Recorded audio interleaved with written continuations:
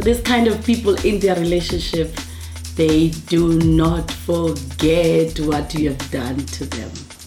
If you have wronged them 1956, they will remind you. The time you started dating, they will remind you.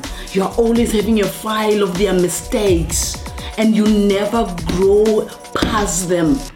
Every time when you're supposed to solve anything in the marriage, you go back to their past failures.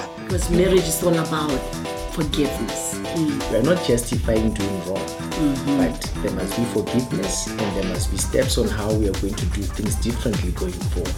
When we solve one, we solve one. We don't go back 10 years. We shouldn't be bringing back the 5. You need to deal with them, move past them, and enjoy our relationship today and tomorrow.